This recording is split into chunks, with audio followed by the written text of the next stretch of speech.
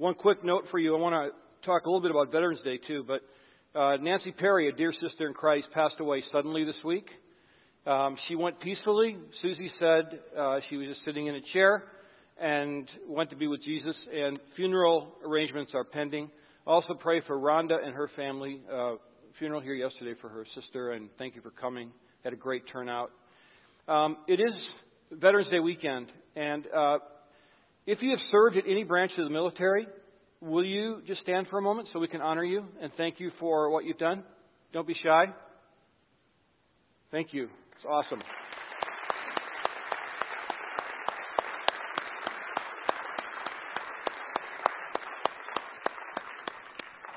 I was in a store yesterday, and the lady at the store, this is a tradition we don't follow here in the U.S., but I like it. She was passing out poppies, these little kind of purple flowers that people wear. And the guy that was standing there said, why are you passing out poppies? And I just chimed in and I said, well, in Canada and in Britain, places like that, they celebrate what they call Remembrance Day, and they wear these poppies, and then they read this beautiful poem called The Poppies Field. And it's just a wonderful way to remember. There was so much sacrifice throughout the years, and my father was in the military. My two uncles were the ones that were first in line at the concentration camps when they were freed. One of my uncles got sick and was never the same. And I just had a chance to see the price that was paid before me. So I'm so thankful for you and thankful for what God has given us, freedom in this country and people that are willing to defend it. So thank you for that. We are talking about Joseph. I love this series because it's a marvelous way to tune in to God's work. And as we look at this whole series, the theme verse we know is in Genesis 50, verse 20. The first part says, "As for you, you meant evil against me, but God meant it for good." And so we see that, and we know that evil was done to Joseph, but we also know that God was working in the life of Joseph the whole time. And God was transforming Joseph. God was taking Joseph from being the shepherd boy in Canaan, this nowheresville place, and then putting him to the highest level of leadership in this mighty nation of Egypt. It's quite an amazing story. Only God can do things like that. But He's also transforming us.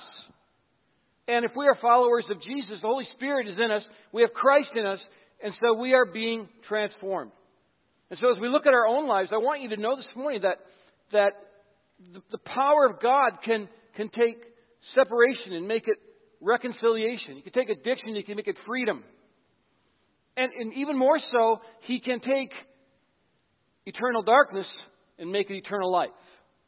That's what God can do. That's the power of God. And so today I want to give you hope that you can, well, number one, survive. Because for some of you, I know, you get up in the morning and you say, I can't do this anymore. But I want you to know that God is in it and God can do anything. And I want you to know that you can have victory. You can have freedom. You can be forgiven. Because that's what God does. That's His thing. But last week, Neil did a great job of talking about this period in Joseph's life where he was forgotten in prison. And that's part of Joseph's story. It's darkness followed by God moving.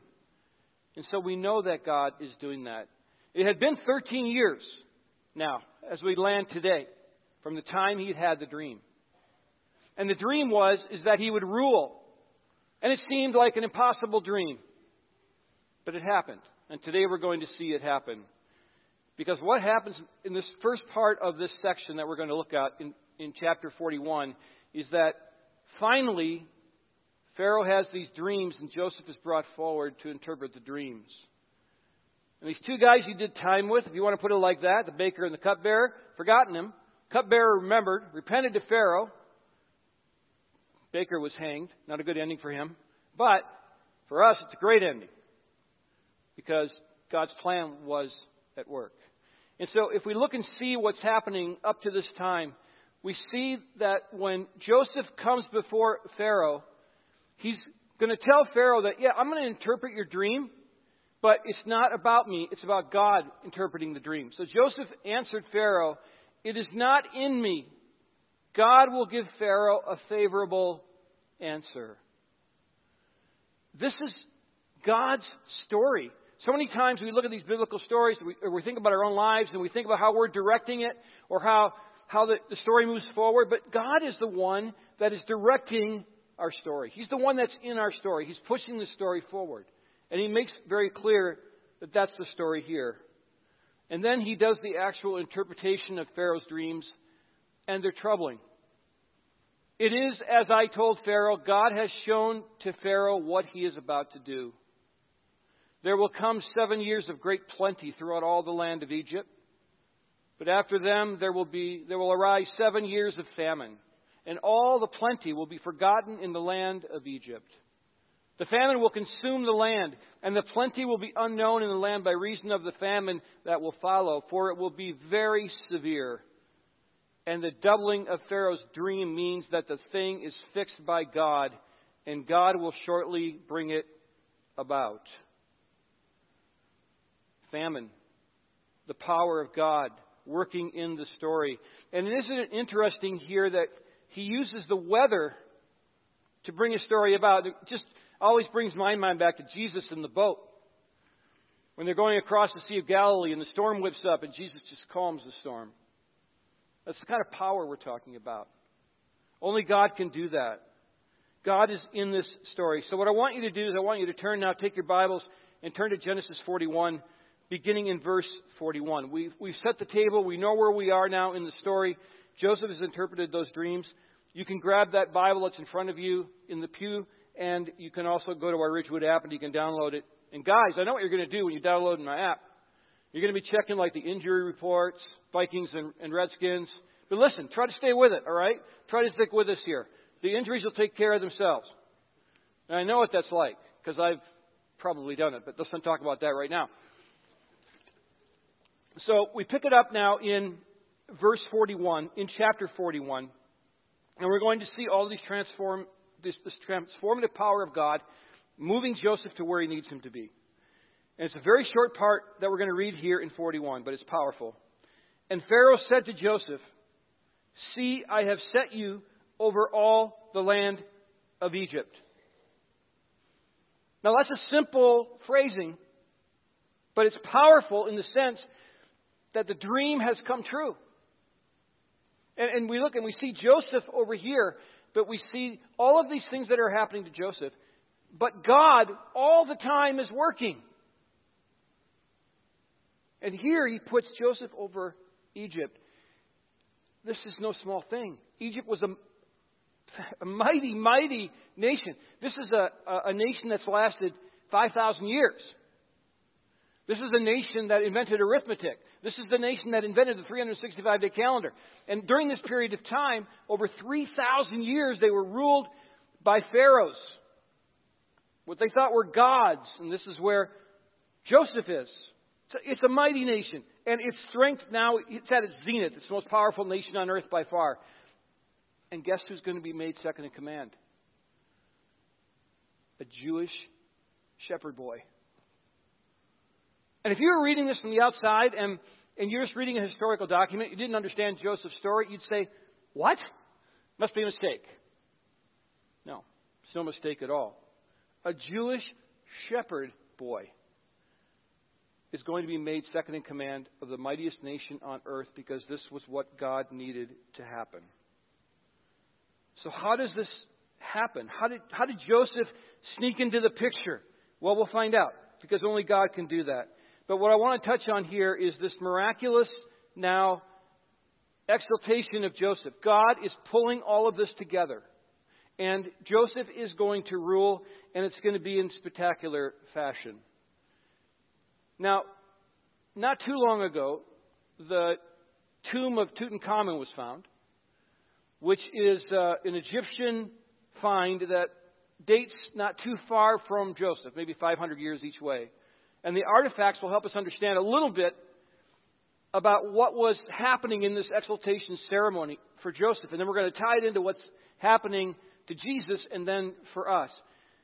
We know that he got a signet ring Because in 42, then Pharaoh took his signet ring from his hand and put it on Joseph's hand and clothed him in garments of fine linen and put a gold chain about his neck. Go back to the signet ring just for a minute. The signet ring was really important because this identified you as a representative of the king, of Pharaoh. You stamped documents with this. It was like your pass all over. But this meant that Joseph, the Jewish shepherd boy, was now acting as the king. So it's hugely significant.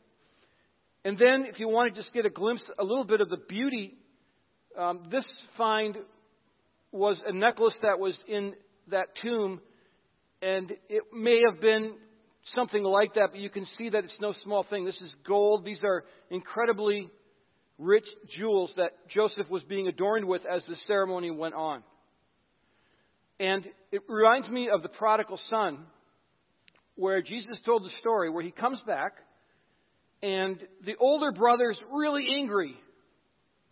Because what does the father do? The father gives him a robe. The father gives him a ring, signifying his love for him. But the older brother is jealous. Well, the brothers were the dream killers in this story. And in Jesus' time, it's the Pharisees. So as Jesus told the story, the Pharisees were right here, and Jesus is saying, he didn't say it explicitly, but this is what he meant. You're the older brother. I'm being crowned, and you're the ones who are jealous because you don't understand the story. But you understand a little bit of the incredible richness that came here. And then in 43, we see that he rode in Pharaoh's second chariot. Here's a chariot that was found. That's pure gold, incredible riches, and spectacular. But guess what? You and I are going to inherit something far more spectacular than this. Because this story mirrors Christ. It mirrors the way Jesus was exalted. And then the Bible is very clear that we will inherit because we are His sons and we are His daughters. And so as we watch this ceremony happen, think about what it will be like for us. In 43, it's continued.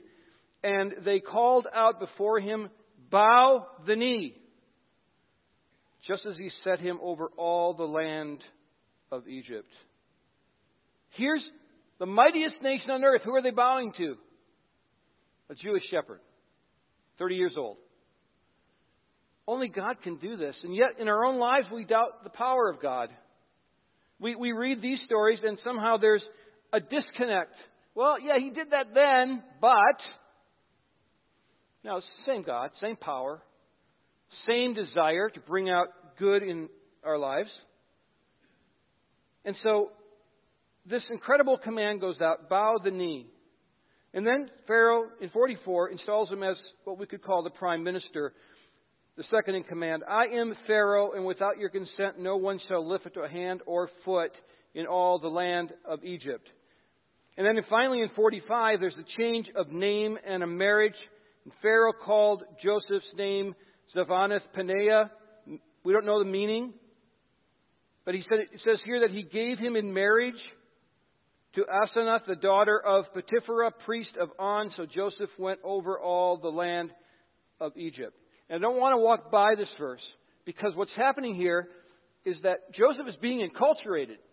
He's literally becoming like an Egyptian. And so the text here and Joseph's story walks this fine line between being enculturated into this pagan nation and its practices, but yet being faithful to the God to which he has pledged his allegiance, to the God who is powering the story. And we see here that Joseph is becoming about as Egyptian as you can get without actually being Egyptian. But this had to happen because Joseph needed to rule. And so God is all over this. And again, as we look at this story, we see that it's just insane that a Jewish shepherd boy would be in this position at all. It would be as if you take a country like the United States, which is probably most people would consider to be the most powerful nation on earth, and you're on a missions trip in India, and you found a young boy, and he's in the slums there, and you bring him over, and he becomes the Vice President of the United States. And you go like, that would never happen. But you know what I think? I don't think the phrase that never would happen is in God's vocabulary. And I don't think that God is any way or in any form ever deterred by what seems to be impossible. In fact, I think God relishes the opportunity to break down walls and show His power. And so you're looking at things in your life right now that seem insurmountable, that seem to be something that's going to dog you the rest of your life. I'm just telling you that God is going to power through there with you, ahead of you, and for you. But the command does ring out. Bow the knee. Bow before God. And I think what we run into so many times as believers is that we have this idea, we want God to work. We want Him to go before us, but we don't want to bow down.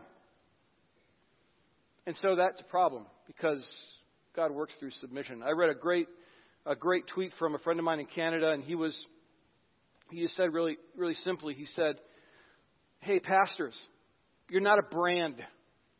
You're a broken, saved servant of Jesus Christ." And that is the same for all of us. Yet we're all out there trying to create our brand, our reputation, our careers. God is the one that we need to submit to, because He's going to make it happen. And so this is what I'm getting to here. The exaltation of Joseph mirrors the exaltation of Jesus. There are so many parallels here that it's just really exciting to look at and see them, because it will again reinforce this challenge. Bow the knee. Bow before Him. We see the suffering servants together. We can read Isaiah 53 and we understand this happened to both men. After the suffering of his soul, he will see the light of life and be satisfied by his knowledge. My righteous servant will justify, that's save many. And he will bear their iniquities. That's the weight of sin would be on him. Therefore, I will give him a portion among the great, and he will divide the spoils with the strong. After all of that suffering, Joseph legitimately suffered. When he looked at his brothers and he said, "As for you, you meant evil against me," he wasn't joking around. They meant evil against him. They did evil against him. But then there came the exaltation, just like for Jesus. And then you look at Hebrews and you think about this ceremony, and you can just see it kind of ring out. But we see him who for a little while was made lower than the angels, namely Jesus, crowned with glory and honor because of the suffering of death, so that by grace of God he might taste death for everyone. He was crowned with glory and honor. The person we serve, named Jesus Christ, is the one who rules the universe, the one who has been crowned, the one who is the representation of God in every way, because He is God. He is the essence of the Father. He's the same essence as the Holy Spirit. And the call rings out to us, bow down to Him. I think bowing down is the hardest part of the Christian experience. It's the hardest thing to do, because we are all prideful human beings that are struggling to walk through this Christian life. But the call remains, bow down. We had this men's thing last night. We ate a lot of meat. Way too much meat. We ate way too much pumpkin pie. I know that God will send a penance my way. I'll have to do some workout somehow. I'll probably have a tree go down in my yard or something just to get a workout. But we talked about what it was like in jobs. We had a panel and talking about what it was to bring the Christian life into work. And I just made a statement. I said, I think God, in my life, it's been all about humbling me every step of the way. Not because God's trying to discourage me or drill me into the ground, but because He wants me to be free. He wants me to experience Him. So He's humbling me all of the time. And we can be sure that when we bow the knee, we will be bowing to the King of Kings. Notice that Joseph got a new name, and Jesus is the name above all names. Therefore, God has highly exalted him and bestowed on him the name that is above every name, so that the name of Jesus, every knee should bow in heaven and on earth and under the earth, and every tongue confess that Jesus Christ is Lord, to the glory of God the Father.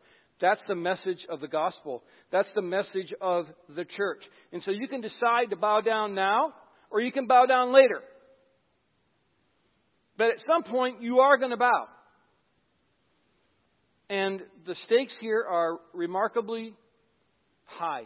Because if we fail to bow down now and submit our lives to Jesus and follow Jesus, then this will happen when it's too late to be redeemed. Because the Bible says that Jesus is going to come back and He's going to take us to be His own, but the ones that have not bowed their knees will be cast away. And so this is really important. But the good news is that you can bow your knee. And I would encourage you, if you have not given your life to Christ, we make it so hard sometimes. You come to church and you're kind of confused, like what is all this membership class? And we don't have it here, but there's catechism classes in some churches, and there's this class and that class. The beautiful thing about what's going to happen next service when Marley is baptized is what Chad said. Brand new. We haven't had a chance to ruin her yet. She's on fire. And so this is biblical. She understands baptism. Let's take joy in the fact that a life has been saved forever, eternal. And so this can happen to you too. The Bible makes it clear that bowing the knee to Jesus is the way to have eternal life. And so when we are willing to do that, when we understand that He is the exalted Son of God, when we understand that Romans 3:23 is correct when it says that all have sinned, and then we believe and personalize the fact that it's our sin that He went to the cross to die for so He could pay the penalty for that, and then we just say, I'm yours. I'll follow you. A miracle in heaven happens, and you're saved. You have eternal life, and that's it. You don't have to put a whole bunch of new things on there. Now, obviously, you want to grow and you want to be transformed. We'll help you with that, but here's the thing. If you don't do that, the reverse side is there'll come a time when human history ends, you will die, and you'll lose your opportunity to bow down to Jesus and gain eternal life. This is such powerful imagery and such powerful prefiguring of Jesus that we can just see the life of Christ walk all the way through the life of Joseph. And then we look at this bowing the knee as a key factor, and we say to ourselves, how did this happen? What is going on here? It wasn't long ago that we were reading about this boy who was upsetting his family with this dream. Yeah. Because it wasn't his dream, it was God's dream. And when God sends us forward to bow our knees, that's going to be His dream. Listen, you can choose, if you've been a Christian for a long time, you walk with Jesus, you can choose how many times you bow your knee. For me, it's pretty much 10 times a day. But I know there are times when I choose not to. So where does that get me? It gets me a lot of heartbreak and pain, and I say stupid things, do stupid things. But God's going to call you. God's going to call you to submission.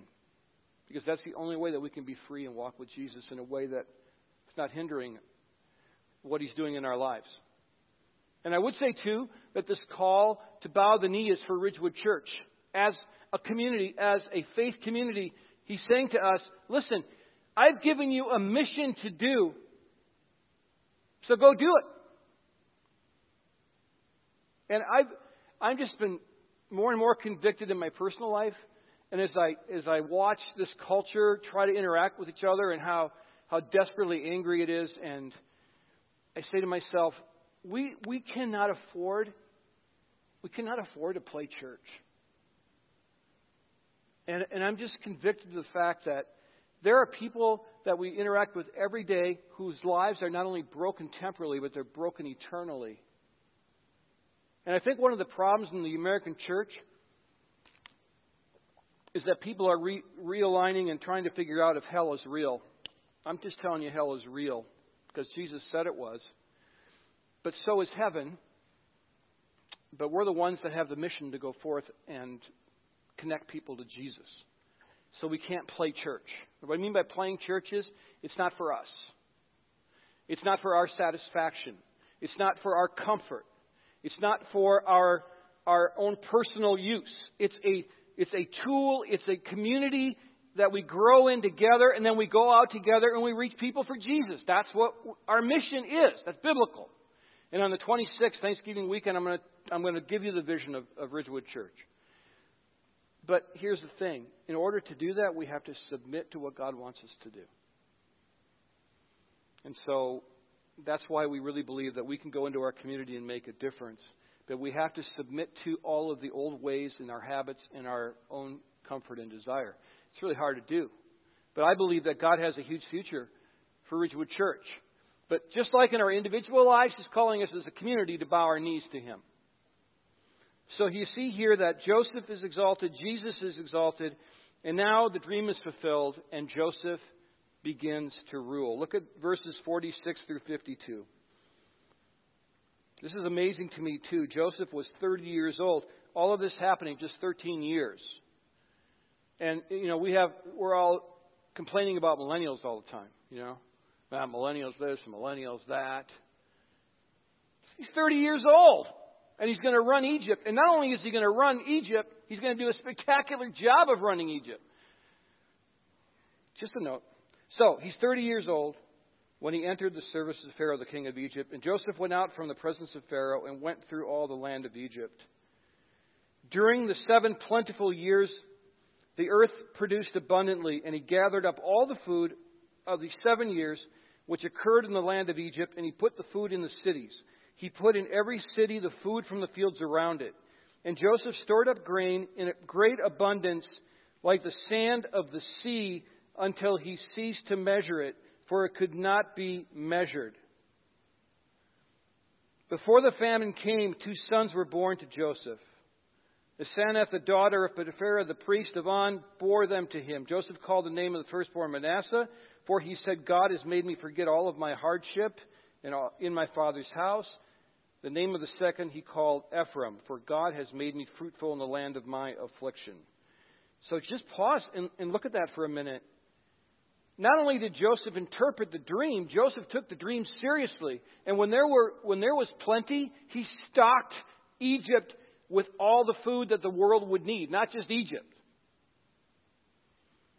He's a master ruler.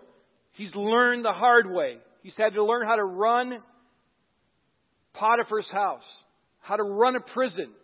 Now he's running Egypt because this is God's plan.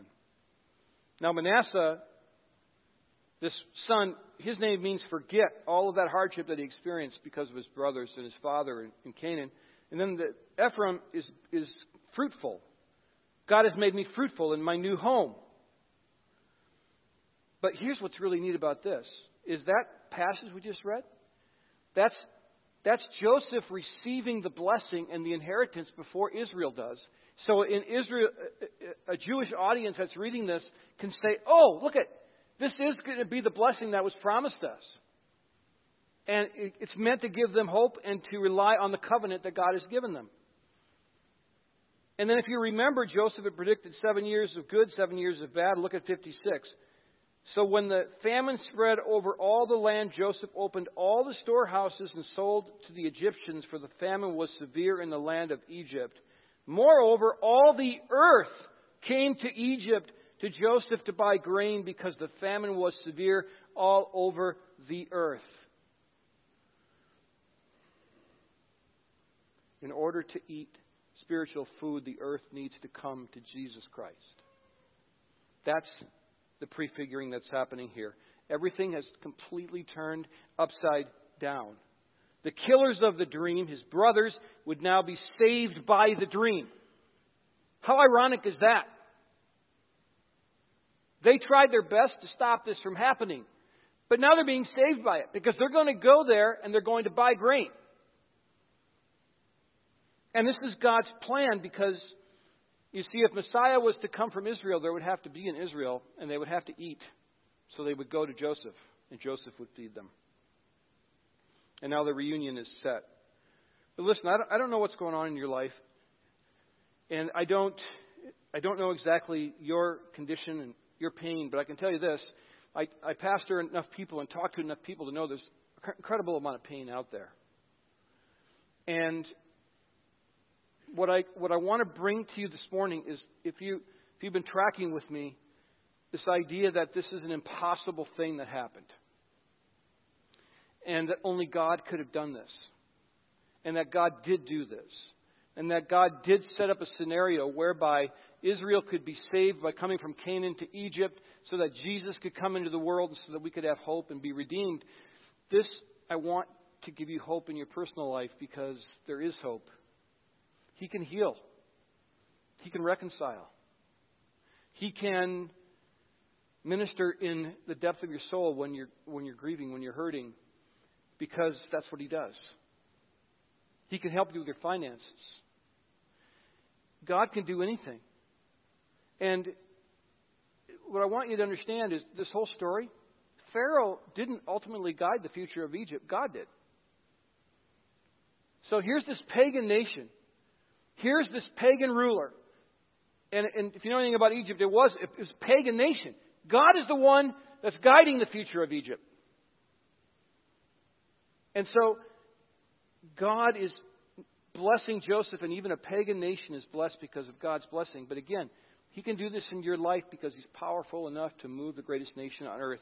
And then finally, He's ultimately guiding your life too.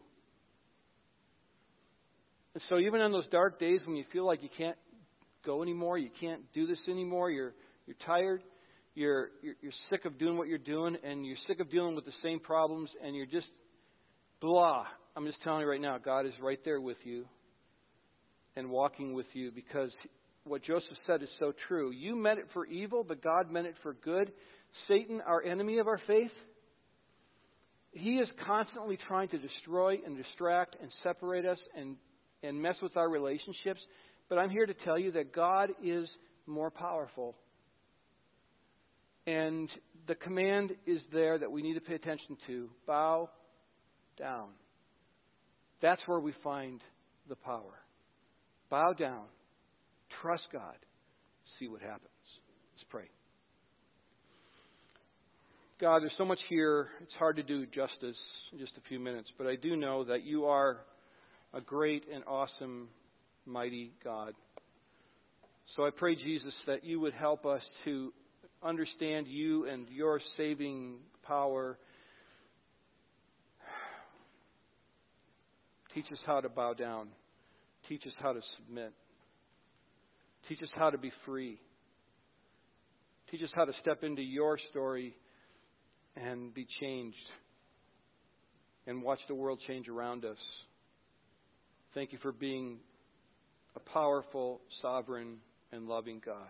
Pray this in Jesus' name. Amen.